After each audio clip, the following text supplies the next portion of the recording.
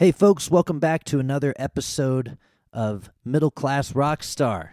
I don't even remember what episode we're on, somewhere in the upper 20s. It amazes me when I look back. I was actually shooting out some emails to get some more people on the podcast, get some more interviews scheduled, and I thought, oh, I should have so-and-so on, and then realized that they were already on the show. So I've had enough episodes to where I had to think for a second to remember who I've talked to. So I guess that's maybe means I just have a bad memory. I don't know. But something positive's in the air this morning. My roommate's band, Grant Farm, is getting ready to head out on the road for a couple weeks. So they're packing up stuff, and there's excitement in the house. Kevin and Tyler are both been my roommates for some time, especially Kevin for, going on 7 years now. And I'm getting ready to leave town as well, so I'm getting all packed up for that. I've got kind of a crazy trip coming up. One of my student groups, the Ninth Avenue Trio, won the Colorado Blues Society Blues Competition for the youth division, and so they are headed to Memphis for the International Blues Competition to do a showcase, and that's next week. Well, one of the members, who's been my student for a long, long time, Eric, is, and me and him, and I'm explaining this poorly, Eric and I are driving to Memphis together with the music equipment with his mother. His sister is also my girlfriend, so it's very incestuous, and she lives with me in the bedroom here I'm talking in. Anyway, we're headed to Memphis on Saturday, the three of us, me, Eric, and his mother, to meet the rest of his band down there, who I believe is flying out. And so I set up a duo gig for us on Saturday night, the 25th of January, and then the Sunday, that's in Kansas City. Sunday, we're driving the rest of the way to Memphis. The kids will be there all week doing clinics and activities and fun stuff.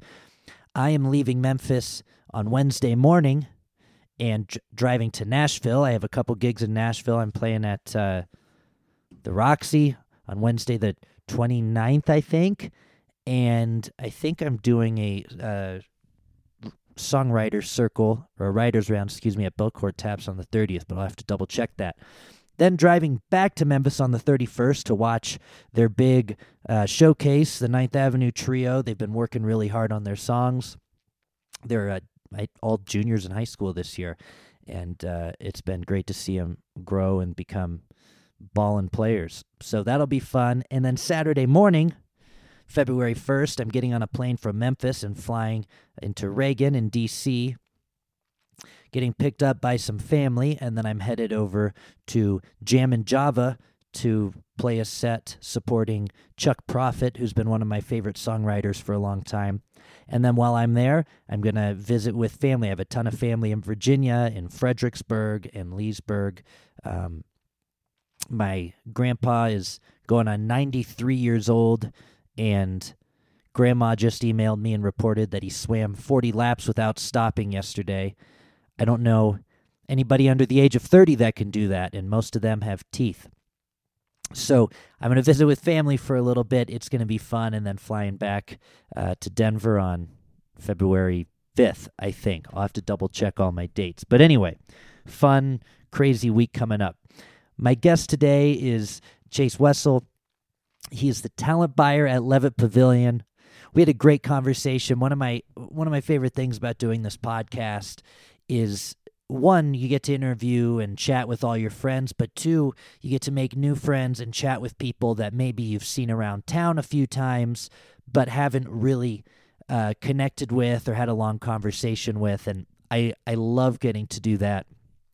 And that was what this morning was. Chase came over and we started shooting the shit, and it felt like we'd been friends for a long time. Just a really cool, down-to-earth dude. Great story. Grew up in Monument, Colorado Springs area and was a trumpet player, and then went to UNC. Ended up playing switching over to bass, and then transferring to CU Denver, which is where I also went, and did recording arts for a little bit, then did music business. He was a sound guy at the Meadowlark and also at Larimer Lounge. And then he moved to California and did some really cool stuff he was working on Conan, doing backline stuff and in Kimmel, and then ended up getting hired by Levitt in California. And he did about 400 shows there, he said. And then there was a Denver Levitt opening up. So he moved home. And in that time, he met his wife, and they've had a couple kids. He's been back here since 2015. But it was a fun conversation. Great dude. If you haven't been to Levitt Pavilion yet, you got to go check it out. They do 50 concerts a year, and most of them are free. So go check them out. There's they bring in all kinds of great national acts that you've heard of. So go to their website. It's all outdoor. It's all summer long. It's good stuff. Anyway, without further ado, let's get into my conversation with Chase Wesson.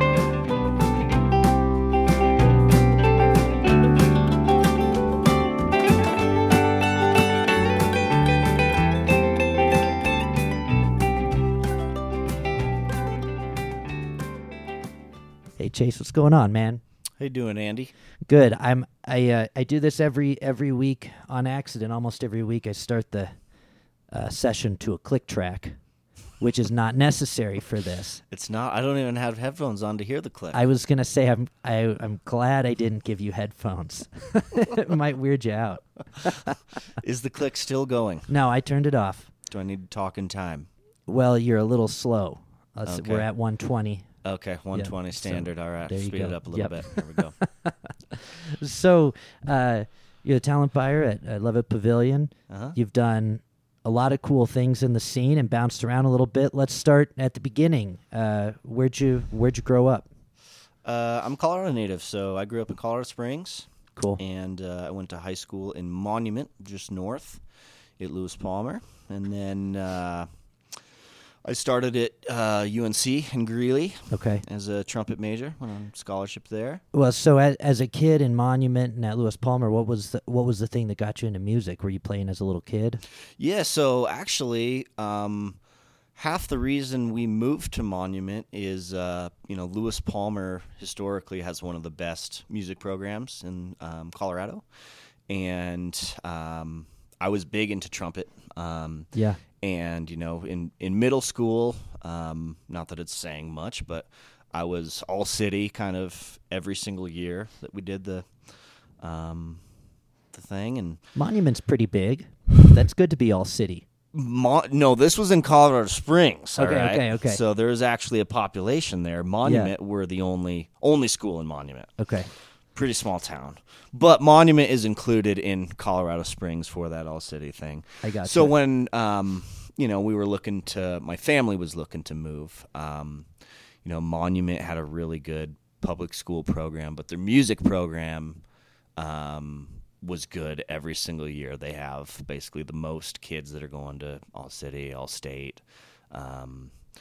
Every other year, we were going to nationals because you can only go every other year. Otherwise, we'd have gone every year, I'm sure. Yeah. But so my parents were rad because they moved to Monument for half the reason they moved to Monument was for me and the music program there because they knew that I had such a huge passion for trumpet and for music.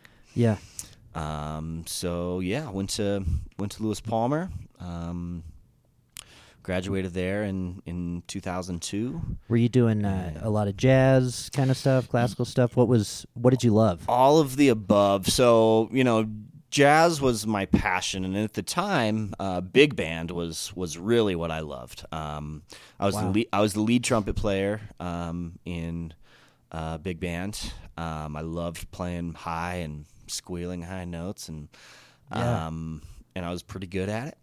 And so that was kind of when I went to UNC, I wanted to continue to do that. I wanted to be the best, highest. I wanted to be the Arturo Sandoval kind of player. Does it all. There. And UNC is one of the top programs. Yeah, it was top 5 Yeah. when I went there. But once I got there, I was a small fish in a really big pond of incredible players. And I went from being the best to being kind of middle of the field kind of thing. And it was definitely humbling.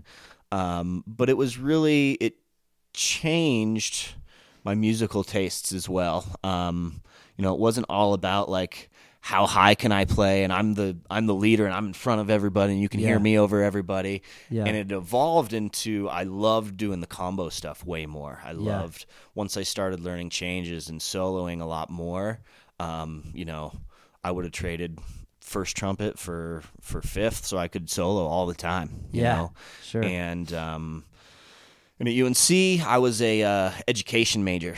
Like I said, being at Lewis Palmer, my experience there was incredible, and I thought that's what I wanted to do. Also, that was going to be my career path, was to inspire kids and make them want to be the best that they could be, and have the best program in the state and things like that. And so that was my intention when I went to UNC. Now, did you have a scholarship at UNC? I did. You were okay. I did. So you got in and did some on a performance-based kind of thing. Correct. Cool. Even though I was an education major, I went on scholarship the first year. After that first year, skipping ahead a little bit, I got my wisdom teeth taken out, and I got a horrible jaw infection, and I couldn't play trumpet for over a year. Really? Yeah, it was awful. Year? A year, yeah. Like, it was bad enough to where I had to go to the Mayo Clinic in Rochester. Oh my gosh! Have surgery on my jaw, and it was brutal. That's worse than typical dry sockets. Yes. My God. Yeah, I got what's called osteomyelitis, actually, and bacteria gets into the incision, and then they closed it up. So that bacteria got stuck in there, had nowhere to go, and just basically started eating away at the jaw. Brutal. Wow. Kind of a freak thing. I had to go to so many different specialists to figure out what it was, because nobody knew what it was. And eventually, they figured it out, got it fixed. But I couldn't play trumpet for over a year, so I was no longer on scholarship there because I couldn't play. Wow. But the cool part, I lived with a bunch of jazz cats. We had a house, an 8-bedroom house, all jazz guys. And one of my best buds was a bass player, and you certainly don't need your face to play that. So I took that up and ended up actually loving the bass and falling in love with the bass, and it really helped me learn changes and chord progressions in a whole different way than it did on trumpet. Were you playing upright? I was not. No, electric. Okay. Electric, much easier to learn, right. And stylistically, it translated. I was coming down to Denver and playing a rock band and doing some other stuff, and but rewind a little bit. Once I started doing my student teaching in Greeley, I hated it. And what are you, 20 at this point? 20-ish. Yeah. Okay. Right around 20. And starting student teaching, my very first, Greeley's Weld County, highly Hispanic. My first week there, I had a girl throw a clarinet across the room at another student, hit her in the face, broke the clarinet, screaming at each other in Spanish. I can't do anything about it because at this point I can't speak or understand it. And it's extremely frustrating and not at all the high school experience that I had. Yeah. And at that point it was like, is this really what I want to do? Like, I had a great experience in my high school, but is this what I want to do? Because, you probably have to start there to work your way up to a better program, right? Right. And at this point, again, I was playing a lot more, and I was coming down to Denver a lot more, and sure, taking the year off from playing my trumpet, I really had to look inside myself and be like, what are you doing? And is this what you want to do for the rest of your life? And music has always been my passion since I first picked up the trumpet in 5th grade. Yeah. And so I knew that I still wanted to do something in music, but teaching was not it. Okay. and I learned that pretty quick. So then you joined a punk rock band? I did join a punk rock band, actually. Sweet. I got it. It was horrible in Greeley, yeah, when I worked at Papa John's, and I was a delivery driver there, and one of the other delivery drivers was a guitar player, and one of the cooks was a drummer, so it was like a Papa John's horrible punk band. We never actually played any shows, but there was a lot of beer drinking and the same 3 power chords kind of over and over again. That's all you need. Which got me into it. It was a lot of fun. Yeah. And you were playing bass in that group? I was playing bass in that band. Yeah. What was that group called? You know what? I couldn't even tell you at this point. Like I said, we never played any shows out. Yeah. So I think we went through like 4 different band names. None of them ever stuck. And none of them needed to because we never got a gig. Right. But that's kind of where it all started. So good guess there. So after UNC, and was Papa John's? Yeah, I was at Papa John's up there, and then I upgraded a little bit to Olive Garden. Oh, okay. Yeah. Okay. Walking out with get some real tips. Yeah, some real tips at Olive Garden. Yeah. Unlike Papa John's, where it's just like they bring you in the house and they're like, "You want to smoke a bowl with us?" And I'm like, "Sure, but can I have money too? Like I need to pay rent and things." Yeah, but, yeah. So yeah, the Olive Garden. Do people do that when you deliver pizza? Oh yeah, especially in a college town, delivering to college kids that don't even have any money to begin with. At that point, like when you're showing up to the front door, they're writing. At this point, I was still, they're writing you a check for their $7 pizza. Okay. So it's not like they were. You're not getting giving me a 5 spot on top of that, really. Yeah. Unless I was going to the nicer neighborhoods in Greeley or. At least you can get high. At least there was that for free, Yeah. And then I'd bring home a pizza to sell to my roommates for $1 or $2 a slice, or maybe another bowl or something. Or, yeah. Whatever. So you kind of had a business going. Yeah, and in college you do what you got to do, man. Oh, of course. And you ended up at some point transferring down to CU Denver. Correct. Was there anything else in between there before going to CU Denver? Did you wait a few years? Well, before I went to Greeley, actually, I went to a summer recording camp at UNC. In between I think it was in between my junior and senior year of high school, or it might have been in between my senior year and freshman year at UNC. Whatever the case was, I did this recording camp. It was super, super cool, and I really enjoyed it. But UNC didn't have a recording program at the time. They had some equipment and stuff like that, but whereas CU Denver had an incredible recording program. Yeah. One of very few in the United States. And so, and I was spending a lot of time down in Denver also. So it was kind of like, you know what, I'm going to go after this. I love recording, and I still get to work in music and work with a bunch of awesome musicians. And I transferred down to CU Denver as a recording and tech focus. Yeah. And started doing the recording stuff, but I'd gotten my first gigs doing live sound at little places. The Meadowlark was kind of where I got my official start, and I was there multiple nights a week. Oh, dude, it was rad.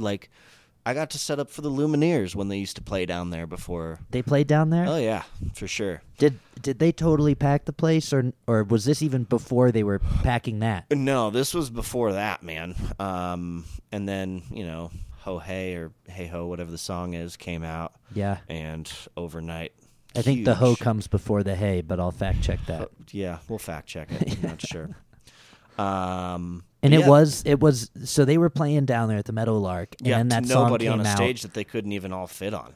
Oh my gosh! But that's where I got my start. That's so cool. Being right next to Larimer Lounge, I got to pick up some gigs there. I started interning at Larimer Lounge, and then when my internship was up, they offered me the marketing manager position. Okay. And so I worked there for a couple of years as the. What year is this? This is 2007. Okay. might have even been 2006 I started, but I was there for a couple of years. I want to say either 6 to 8 or 7 to 9.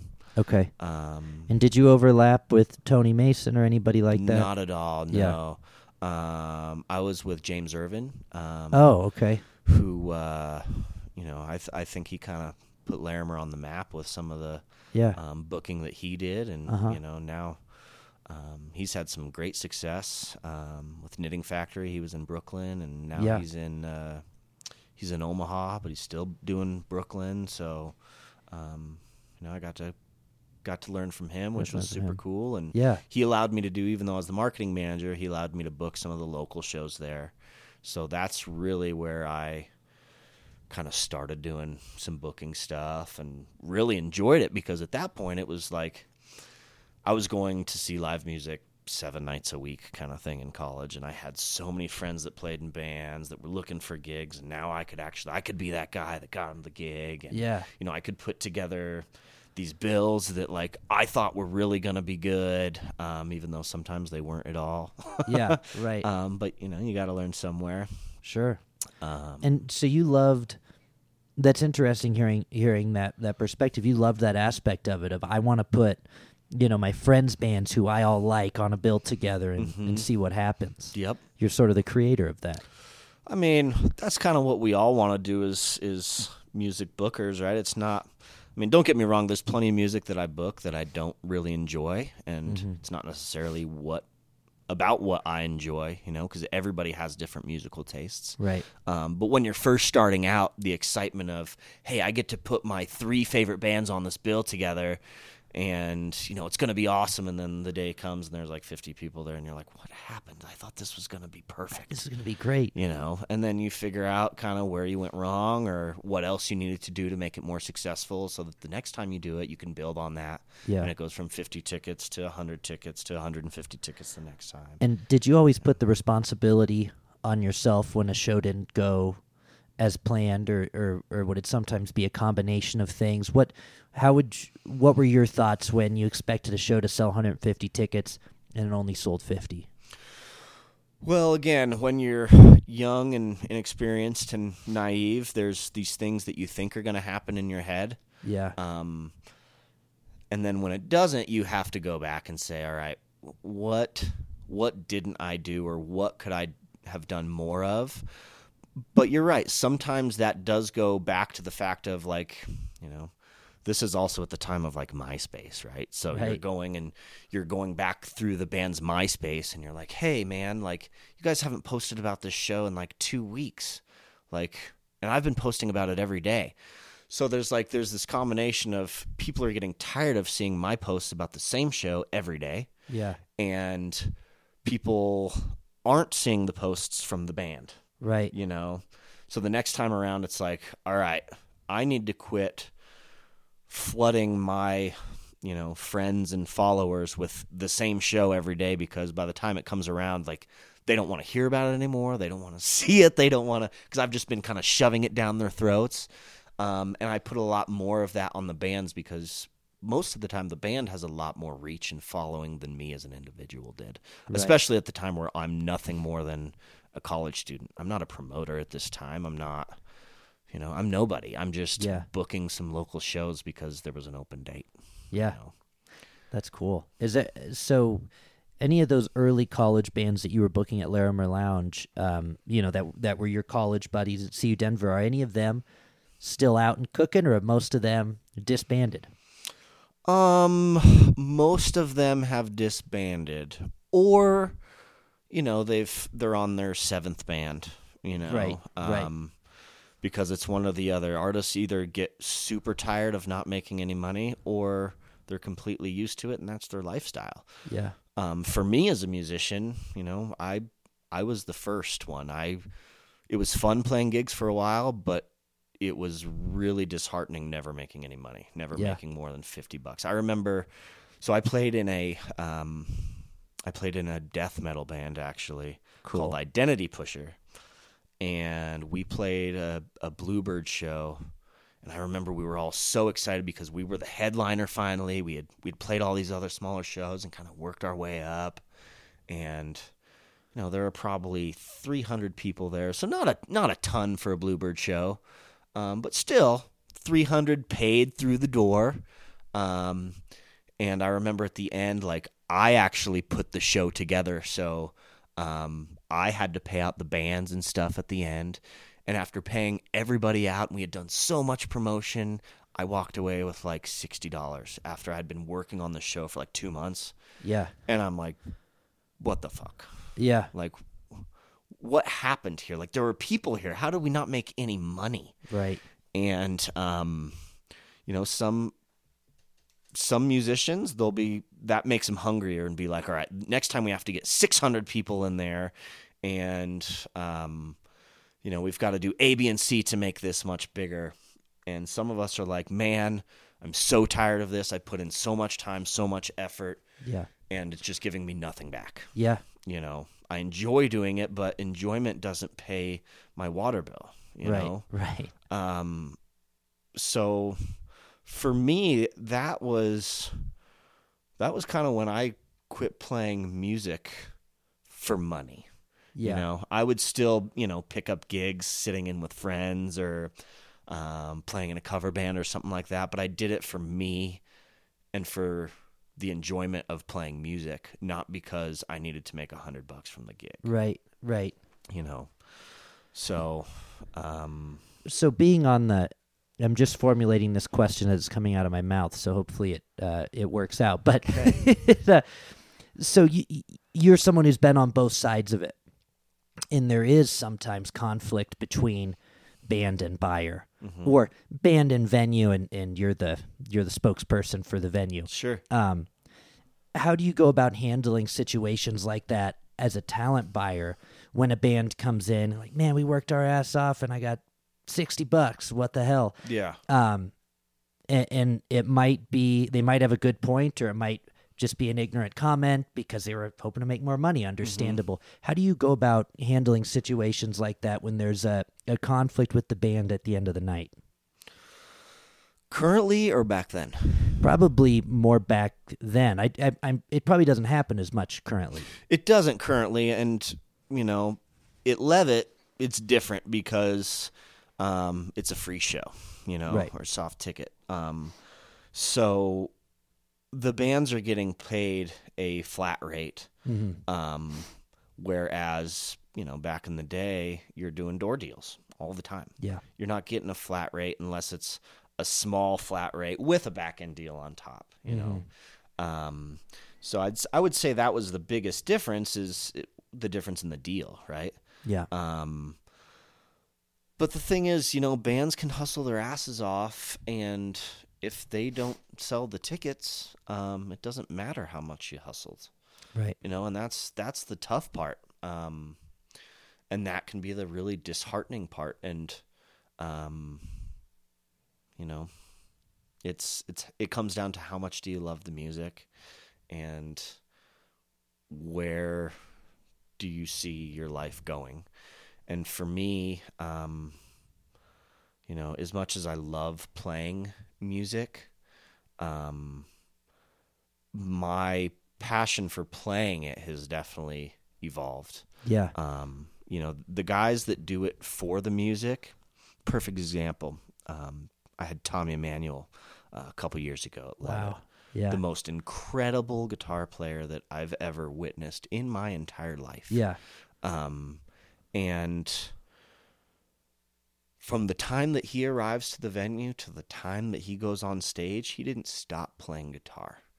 And it's just like he's playing his songs, he's playing scales, he's playing because that's who he is. That's like his guitar is, another extremity of his body. So even backstage, he's just playing. Even backstage, I introduce him, I welcome him, and next thing I know, I'm just sitting on the loading dock just enjoying him play. Because he's just an incredible musician, and for him, it is 100% about the music. Now, does he make a good bit of money and a great living doing it? Yes, he does. He's done it for a really long time, and he's an incredible musician that a lot of people come to see. Well, he made it 100% about the music through all of that and not getting paid for a while probably, and, Sure. and got so damn good at it that he gets Right. paid a lot to do it. Totally. You know? Totally. And for me, I didn't have the patience to hone my craft in so much that I was the very best one. Yeah. And that's all I wanted to do, you know. It wasn't about that anymore. And the older I got, the more I saw that, and that became more abundant. Right. That, you know, I love bringing these musicians in, and I love being able to present that to a community that maybe hasn't ever seen them or Yeah. heard of them, Yeah. and blow people's minds that way, because, you know, I'm a decent musician, but I'm not going to blow anybody away with my trumpet or bass skills, you know. Yeah.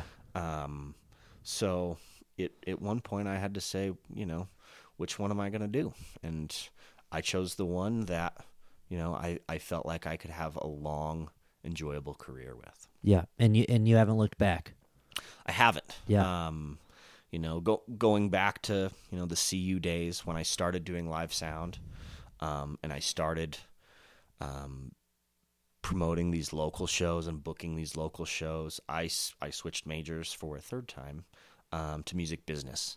And I was incredibly lucky that CU Denver had that as well. Again, was one of the few in the United States Right. at that time that had a music business program. And, you know, my passion went from studio recording to live sound 100%. Yeah. And CU Denver at that point didn't have that. It was all analog boards. It was all studio focused. Right. And once I started getting out and about and, you know, doing the Meadowlark and the Larimer stuff, that's all I wanted to do, you know. Yeah. And I was learning that out. I didn't really need to pay, you know, thousands of dollars per semester to learn how to do that. Yeah. You were doing which it on was the super fly. cool. And when I started doing the local booking and having some of those failures, you know, I really wanted to learn more of, you know, how do I not fail? How do I make these successful shows that people want to continue to do with me? Yeah. And that was where things changed for me, for sure. And Yeah. from then I haven't gone back. You know, I couldn't mix a show now to save my life. Yeah. Yeah. So Well, and shout out to CU Denver. We're both CU Denver alum. whoop whoop. Whoop whoop. Yeah. So who were some of your most influential teachers when you were there? I mean, Storm Glore was by far the most influential, and him and I are still buds. Yeah. Like I was telling you earlier, I was in his very first classes. Yeah. So I'd like to say we kind of learned things together a little Yeah. bit. That's cool. But you know, his passion for music and artists, you know, I don't see that in a lot of people. Yeah. And Storm, he could tell you anything about anybody, and it's like, man, you're just an encyclopedia for music. Chris Daniels is Yeah. another one. Mm-hmm. Incredible Chris. guy, incredible musician, very down to earth, always willing to, you know, give you real advice. Yeah. When I was in the recording program, Lauren Bregetzer, you know, that guy was awesome. Yeah. And again, he was one of those guys that, you know, class would be over and he'd spend as much time as he needed with you, you know, working on little tiny things that as a student, you know, you want to learn how to do these like little decays or Yeah. things that make the recording go from good to awesome. Yeah. You know. Oh, that's great. That's great. Good people, and they're still running a great program. They got the singer-songwriter major in there and stuff now. So, Yeah. yeah, shout out And to I get a lot of incredible interns out of that program still. So Yeah. that's fun for me because I get to go back and, you know, I get to give back to the school that, you know, really helped me out, but I also get to kind of help some of those students in their career path and who had help the them same get to- teachers as you. Exactly. Yeah. No, that's neat. Now, so after Larimer Lounge, I guess we're predicting that's around 09. Yep. What That was what the end of around. the end of the Larimer Lounge era. Why did you leave there? Where'd you go next? Did you leave I think I read you left Colorado for a little left bit. Colorado for a good bit. Yeah. Yeah. I kind of felt like I had hit a ceiling in Denver. I'd been at Larimer for a few years. There was really no signs of me moving up to Bluebird or Ogden or Gothic or anything like that.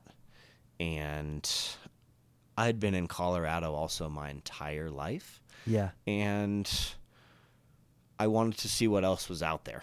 Yeah. So for me, it was, all right, are you going to Nashville? Are you going to Austin? Are you going to Los Angeles? Are you going to Portland? I'm thinking of the cities that I know that have a solid music scene, right? Yeah.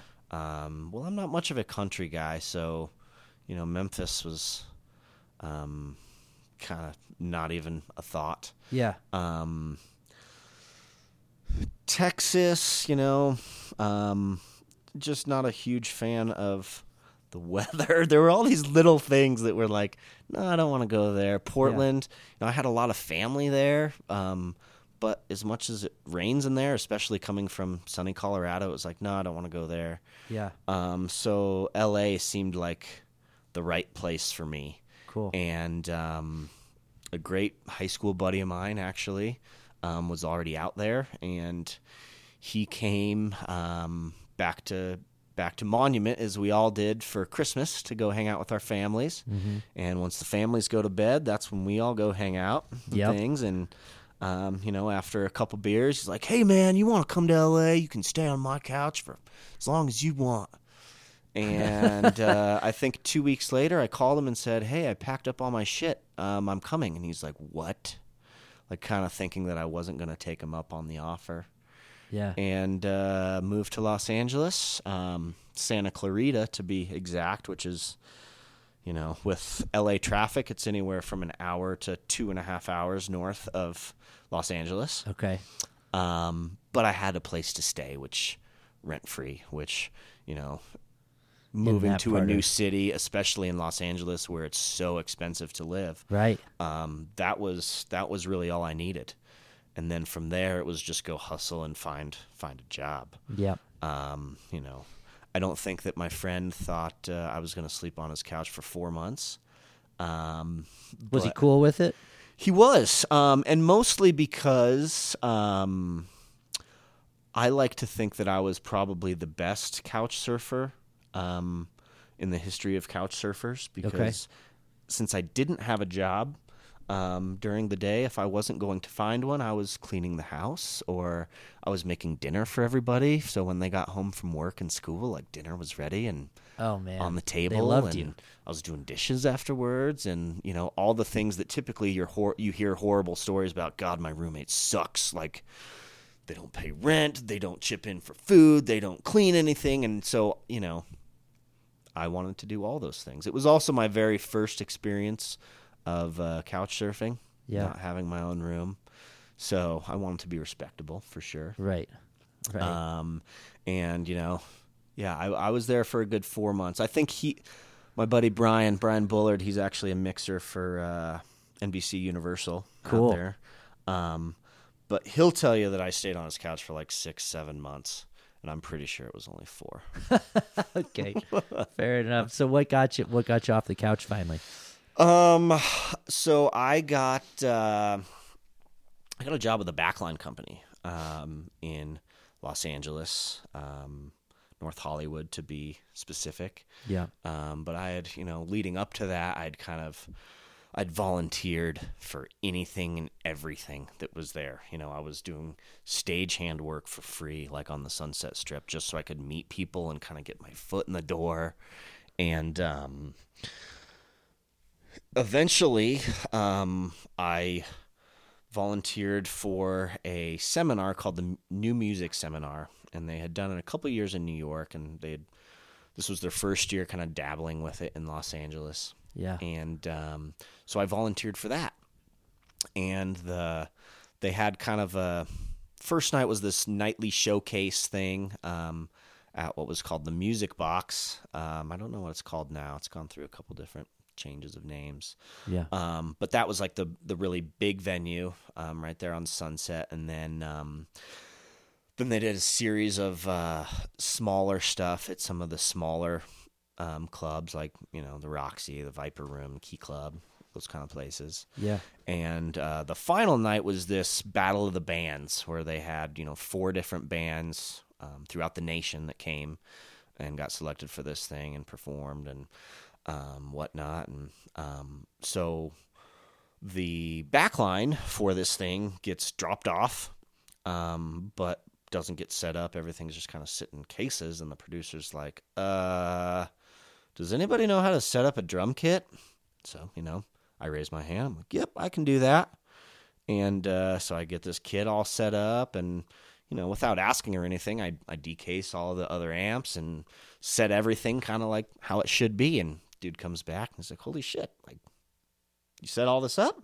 It's like, yeah. And he's like, it looks really good. Like, we didn't give you any stage plots or... It's like, yeah, well, I've played in a few bands. Like, I was the bass player for a band, so I should be able to set up drums, considering that, bass players, we show up, we plug in, we're good to go. Yeah, that's nice of you as a bass player. I think all bass players, you need this. You should tell all bass players to know how to set up the drum set too. Totally. Well, and when you're playing in, like I said, I was playing in that metal band where there's a lot of pieces to the kit, a lot of cymbals, a lot of hardware. It's a lot to set up. Yeah, absolutely. Whereas the bass player, I plug in the amp and I'm good to go. So yeah, I set up all this backline, and then I ended up teching for the bands that night. Because I was like, just stay up here, like just take care of the bands tonight. I was like, okay, this is super cool. This is way better than, filling coffee and throwing out the trash and the other things that I didn't really want to do. Yeah, right. And so that gig actually led me to get the gig at this other backline company. It's called Lon Cohen Studio Rentals. And I worked there for a couple years. Lon, he had all top-notch, really nice stuff.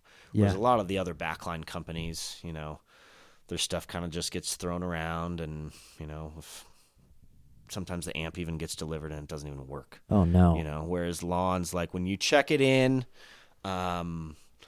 you check through every knob to see if there's scratchy pots. You make sure that all the tubes are seated correctly in the amp head.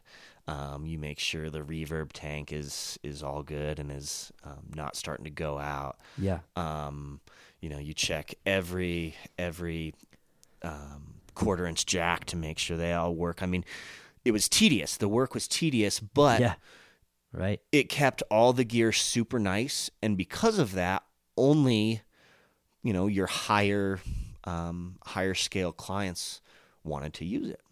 Because we had kind of developed that shtick. Like, hey, if you want really nice gear or boutique gear, we had a really nice collection of, non-standard things. Right. You got your diesel amps and your 5150s and, and a lot of vintage stuff. You had these cool vintage Marshalls and just a lot of stuff that you wouldn't find at a normal rental house or backline place. Right. And because of that, he had the contracts for Conan, Conan show. Yeah. Did a bunch of stuff on the Kimmel show, the Late Late show, because they knew when they got gear from us, it was gonna be pristine. And we also sent, free spares in case, for some reason something went out during a performance kind of thing. And that was incredible because, I got to go and work on the Conan show almost every day. Did you ever meet him? Oh yeah, for sure. Plenty of times. Super tall dude, super cool dude. I heard he was super tall, like 6'6". Super tall, yeah. And the hairdo, the big wave hair thing that makes him even taller.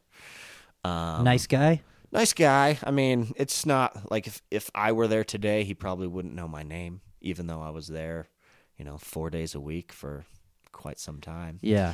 Whereas someone like Jimmy Kimmel, like, he'll sit down and have a beer with you in the studio kind of thing. Seriously? And he might know my name. Yeah. Even though I was there a lot less kind of thing.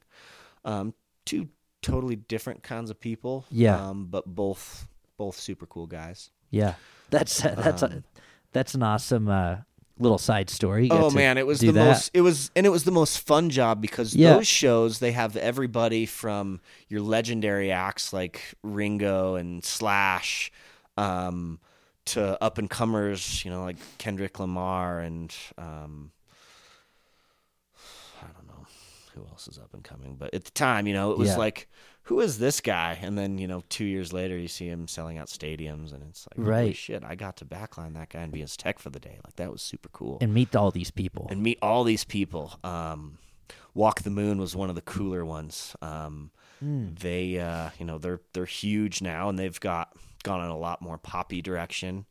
But at the time, it was like, I don't remember what their very first single was. But they're just kids from Ohio that show up in jeans and t-shirt, and they're like just in awe that they get to play Conan. And Of course. and then I tech for them, and then they're like, hey, we're playing the Long Beach Surf Open. Like, can you come down and tech for us there? And it was like super cool. They're like, we're also playing the show in Northern California. Can you come tech this show for us? And it's like, yes. So they Totally. met you, took a liking to you, took a liking to them, and then they kept calling you to do stuff. Yeah, and that would happen plenty of times, because Wow. a lot of times when they're playing Conan, it's either a fly date, then they're just doing the show, or they're playing Conan that day and they're playing a show at the Troubadour that night or somewhere else that night. So if they really liked you during the day, hey, come to the show tonight, you can tech the show. Or if they don't need the help, hey, come to the show tonight, I'll put you on the guest list +1, bring you backstage, we'll take care of you. It was definitely the most cool, fun Wow. job that I've had. That's sweet. Did you end up booking any of those acts later No, on? not at all. None of them? Not at all. I mean, not on the show, but I mean, at Levitt or somewhere else, did you ever end up booking one of those acts that you worked with as a tech? Well, this year actually, I think might be the first one. I teched for Will Hogue on Jimmy Kimmel Show, and he is going to be playing Levitt this summer. Levitt Cool. Denver. So that's super cool. Cool. Wait, does he pronounce it? Is it Hogue or Hoge? I or thought it was. Hoagie? I thought it was Hodge, but I could be. Hodge? It could be. I have I've never. But the country guy, but who writes good songs? Yeah, the yeah. country guy that writes great songs. Oh, I love. Yeah. And Yeah. yeah, I got to do him on Kimmel, and now he's playing Levitt. But most of those acts, like I said, they like Walk the Moon, for example. I could never afford them at Levitt, Right. for a free show. But they would remember you. They would definitely remember me for sure. Yeah. Did plenty of shows with them.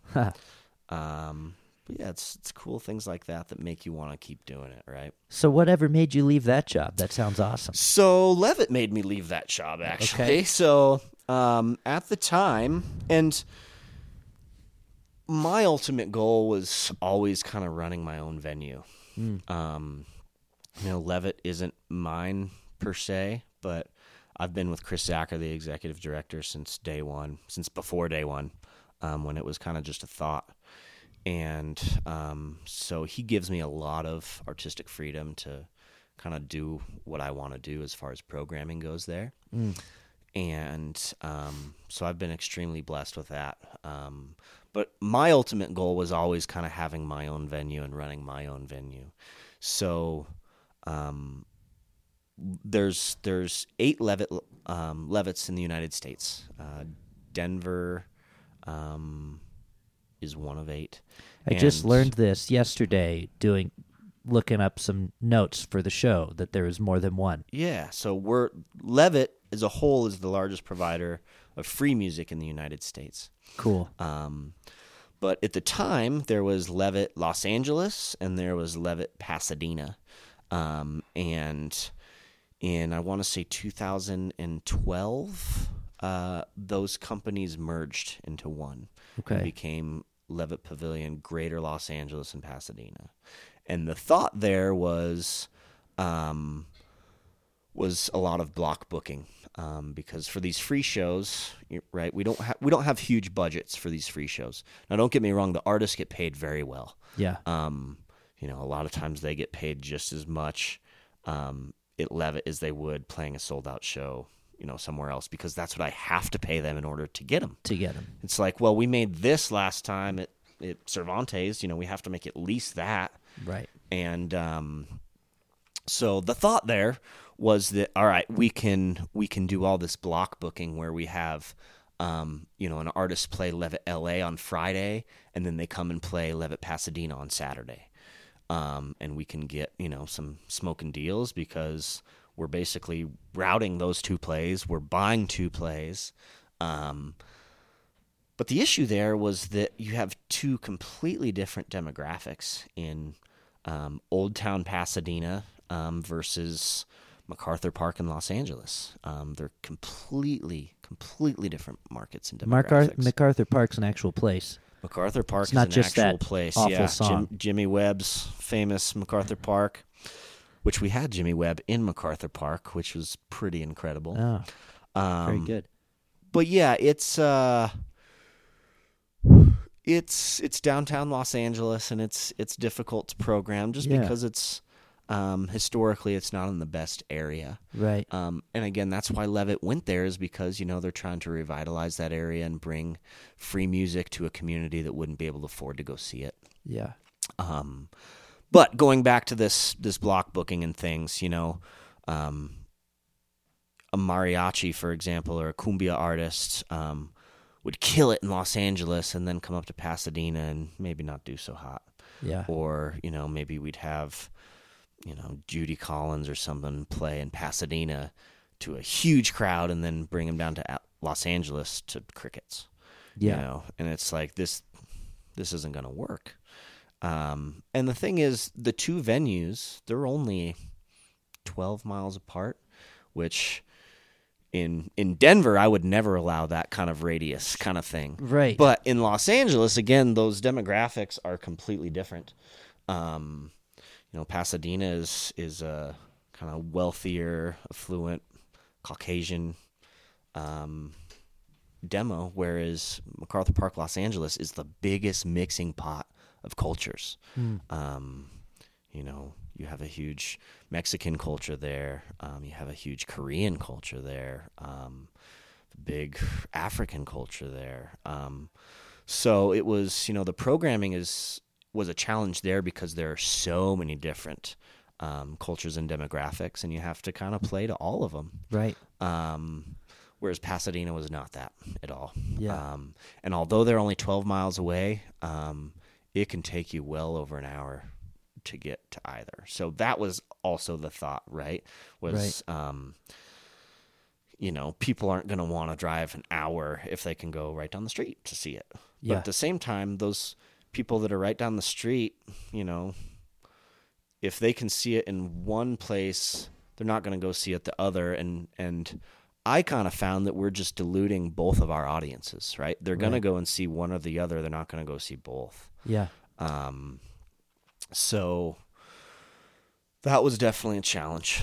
But, then you fast forward a few years, and Chris Zacher, who's the executive director for Levitt Pavilion Denver, was doing his due diligence and visiting all of the Levitts throughout the United States, visiting with the production directors and saying, what do you love? What do you hate? What do the artists really wish that they had? So that, he could build this pavilion in Denver that artists wanted to come to. And that it was a, destination spot that was built for live events and concerts.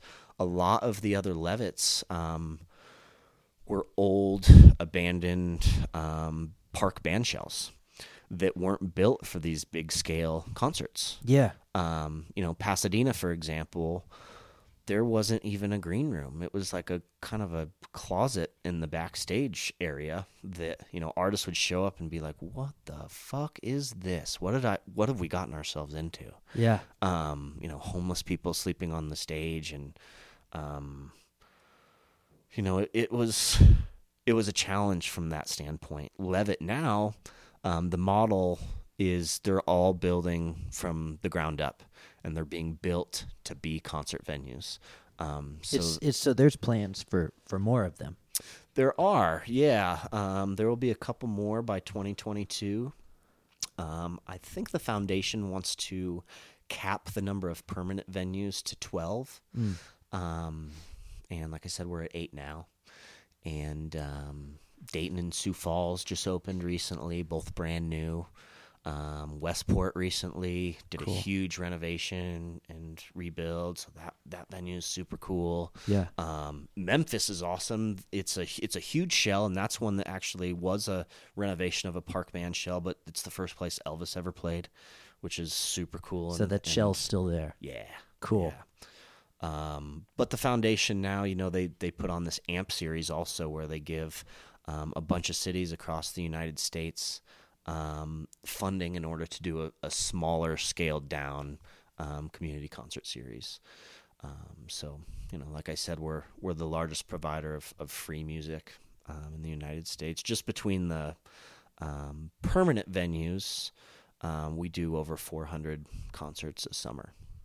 Wow. And that's just a summer, because we're all outdoors. All outdoors, yeah. 400. 400, and that's just the permanent venues. That doesn't include the AMP series as well. Wow. So how did the Denver thing come about, coming back here for Levitt? Yeah, so every Levitt is a 3-part partnership between the local Friends of Levitt, so in our case, Friends of Levitt Pavilion Denver, the National Levitt Foundation, and whatever city park that we go into, because every Levitt Pavilion is in a city park. Yeah. So, Denver Parks is the third prong in that situation. And so, Chris worked everything out in order to get this built with the city and with the foundation. And like I said, he toured all the Levitts throughout the United States, and him and I really hit it off. And me being a Colorado native, we're talking about it. And, after we kind of get to know each other a little bit, he's like, man, if you ever want to come back to Denver, like, I'd love to have you there. Yeah. And I'd already been, with Levitt. By the time I came to Denver, I'd already been with Levitt for 4 years. Okay. And had done 400 shows myself between the two venues. No kidding. So it was a no-brainer for me, especially because, I had got to weigh in on the plans for the building, and it was built to be a concert venue, whereas Los Angeles and Pasadena were both renovated existing band shells, which, again, nothing wrong with that whatsoever, not knocking that at all. Yeah. But it was really cool to be able to be involved in those plans and then see them come to fruition, and then be able to come back to Denver, where I left because there wasn't an opportunity that was big enough. So it was awesome to be able to come back. There was one catered for you. Finally, yeah. Wow.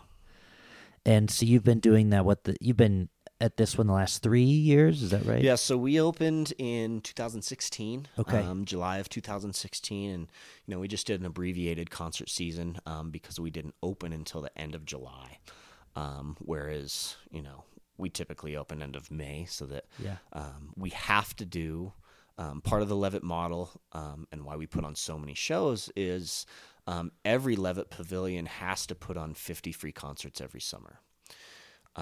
So, we couldn't do that first season because we couldn't fit in 50 from the end of July to, mid-September kind of thing. So we did 30 free shows, but I was with Levitt actually the year prior. As with any big building project, there are delays and things like that. And the pavilion was supposed to be open the year prior. Okay. But because of a lot of different factors and soil remediation and all these different things, we didn't open until a year after we had planned to. Yeah. But we had built up a lot of press and promotion surrounding the new pavilion. So Chris and I put on a 5-concert series at Civic Center Park, actually downtown, for free, obviously, to keep that momentum that we had with press and keep Levitt kind of at the forefront of people's minds, even though we weren't open yet, and we're still building and just trying to remain relevant with the community that we had really worked hard to educate that we're even there. you'd be surprised how many people live in Denver and have no idea where Ruby Hill Park is. Yeah. Right. Or have never heard of Levitt Pavilion, even though, we're going into our 4th year now. Right. So we did a 5-concert series in 2015. So this will actually, going into 2020, will be my 5th year with Levitt Denver, 9th year with Levitt as a whole. So you came back to Denver in 2015. Correct. Okay. And so how does family play into this? At some point, you had a couple kids. I did. I met my gorgeous wife in Los Angeles, and we were married there before we packed up and came to Denver. And it was definitely more of a sacrifice for my wife than for me. I was born and raised here, and I had tons of friends and family here. However, I no longer have any family in Colorado. They've all moved to Arizona and Texas and everywhere that's not cold. Yeah. So it's been a challenge because we don't have any family out here surrounding us, and we don't have that support system. Luckily, I have an incredible wife, and our sons are awesome, and Levitt really gives me the flexibility to kind of remain a family man. Yeah. And it's super cool, like I was telling you earlier, raising my boys in the venue. They get to see so much different music, and they really get to experience a lot more than your average human does at a young age. Yeah. Well, and you mentioned that your eldest son, Zane, is better at breaching security than pretty much anyone else. Yeah, he knows the venue in and out. He knows where security is posted. He pulls a little Mission Impossible moves along the wall, trying to sneak behind security to get on stage. Do you just let it happen now? It depends on the show, but no, not really. I don't let it happen. If it's sound check, sure, but if it's while the show's going, probably not. Yeah. But yeah, Zane loves it, and Levitt is a perfect family destination. So my wife can bring out the boys, and we can lay out a blanket, and a lot of my job has already been done before the concert even begins. So I'm able to actually spend some time with them and enjoy the concert with them a lot of times, and it really worked out well in that aspect, and I couldn't be luckier. Well, that's great. And talk about the other family business you have going on too. Oh yeah, Zany Pop Kettle Corn. Yeah. So that's Zane's. Zany Pop is Zane's business. So my other son is Ryder. So now I gotta get him a hot dog stand or something so that things are fair. But we sell kettle corn at the venue, and Zane works that one too. He's really good at giving out bags, and that's cool because the family can all hang out in the trailer, and we can all kind of work together, kind of thing. And in this day and age, one income typically isn't enough for families of 4. You know, you got to have some other stuff. Have some other stuff brewing. Yeah. Zany Pop has been awesome. It's definitely been able to afford us to do some other things, and people come to the concerts and then they have the popcorn or whatever, and they're like, "Hey, can you come to our event?" It's like, "Yeah, sure, that's cool." Nice. That's definitely led to some other stuff too. But like I said, now that Zane has his business, I gotta get one for Ryder too. Yeah, Ryder hot dog stand could be cool. Yeah, I don't know about the ring to it though. We gotta have something like I don't know, Ryder's rolls, or like something that kind of comes off the tongue. Yeah, partner with Cinnabon or something. Ryder's rolls. Yeah. Now we're talking. Yeah, you need need to have alliteration. Yep, I like it.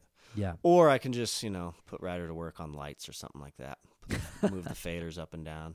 He'd love that. Yep, he would. Ryder's faders. Ryder's faders. Ooh. I don't know. Done. All right. Well, hey, thanks so much for coming on. I appreciate it. And Yeah, absolutely, man. Thanks for having me. Absolutely. We'll talk to you soon. All right. See you, Andy. All right. My conversation with Chase Wessel. There you have it. What a nice guy.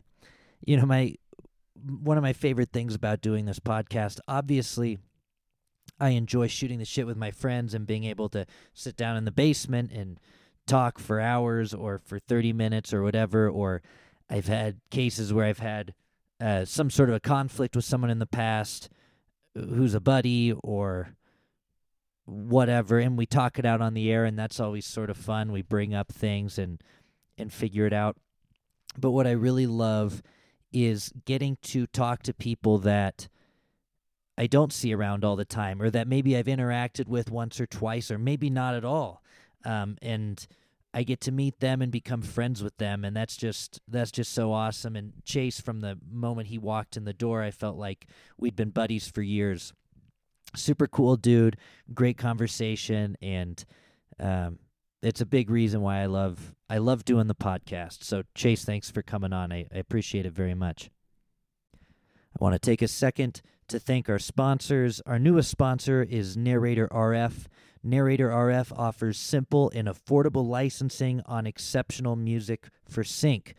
If you're interested in music for your, whatever it is, podcast, wedding video, movie, you name it, go to www.narratorrf.com. Type in what kind of a track you're looking for in like a search engine. The song, a few options of what you're looking for will pop up. I've recently put a few songs on there myself, instrumentals, orchestra things, a couple Irish jigs that I did. So I've got some stuff on there as well, but you can check out anyone's stuff. And then, of course, a big thanks to our sponsor since the beginning, PQ Mastering. Patrick at PQ Mastering puts the finishing touches on this podcast. For any of your audio or restoration needs, you can go to www.pqmastering.com. All right, that's all I got, folks. We'll see you in a couple weeks. If you liked what you're hearing, it really helps on Apple Podcasts to rate and review. Of course, you can do that wherever you're listening, but Apple Podcasts is the one that I think helps us out the most. People ask, where do I leave a review? If you have an iPhone, do it on the Apple Podcast app. That helps out a lot. For any questions, comments, concerns, hate mail, or death threats, you can shoot me an email at middleclassrockstar@gmail.com. We'll talk to you soon.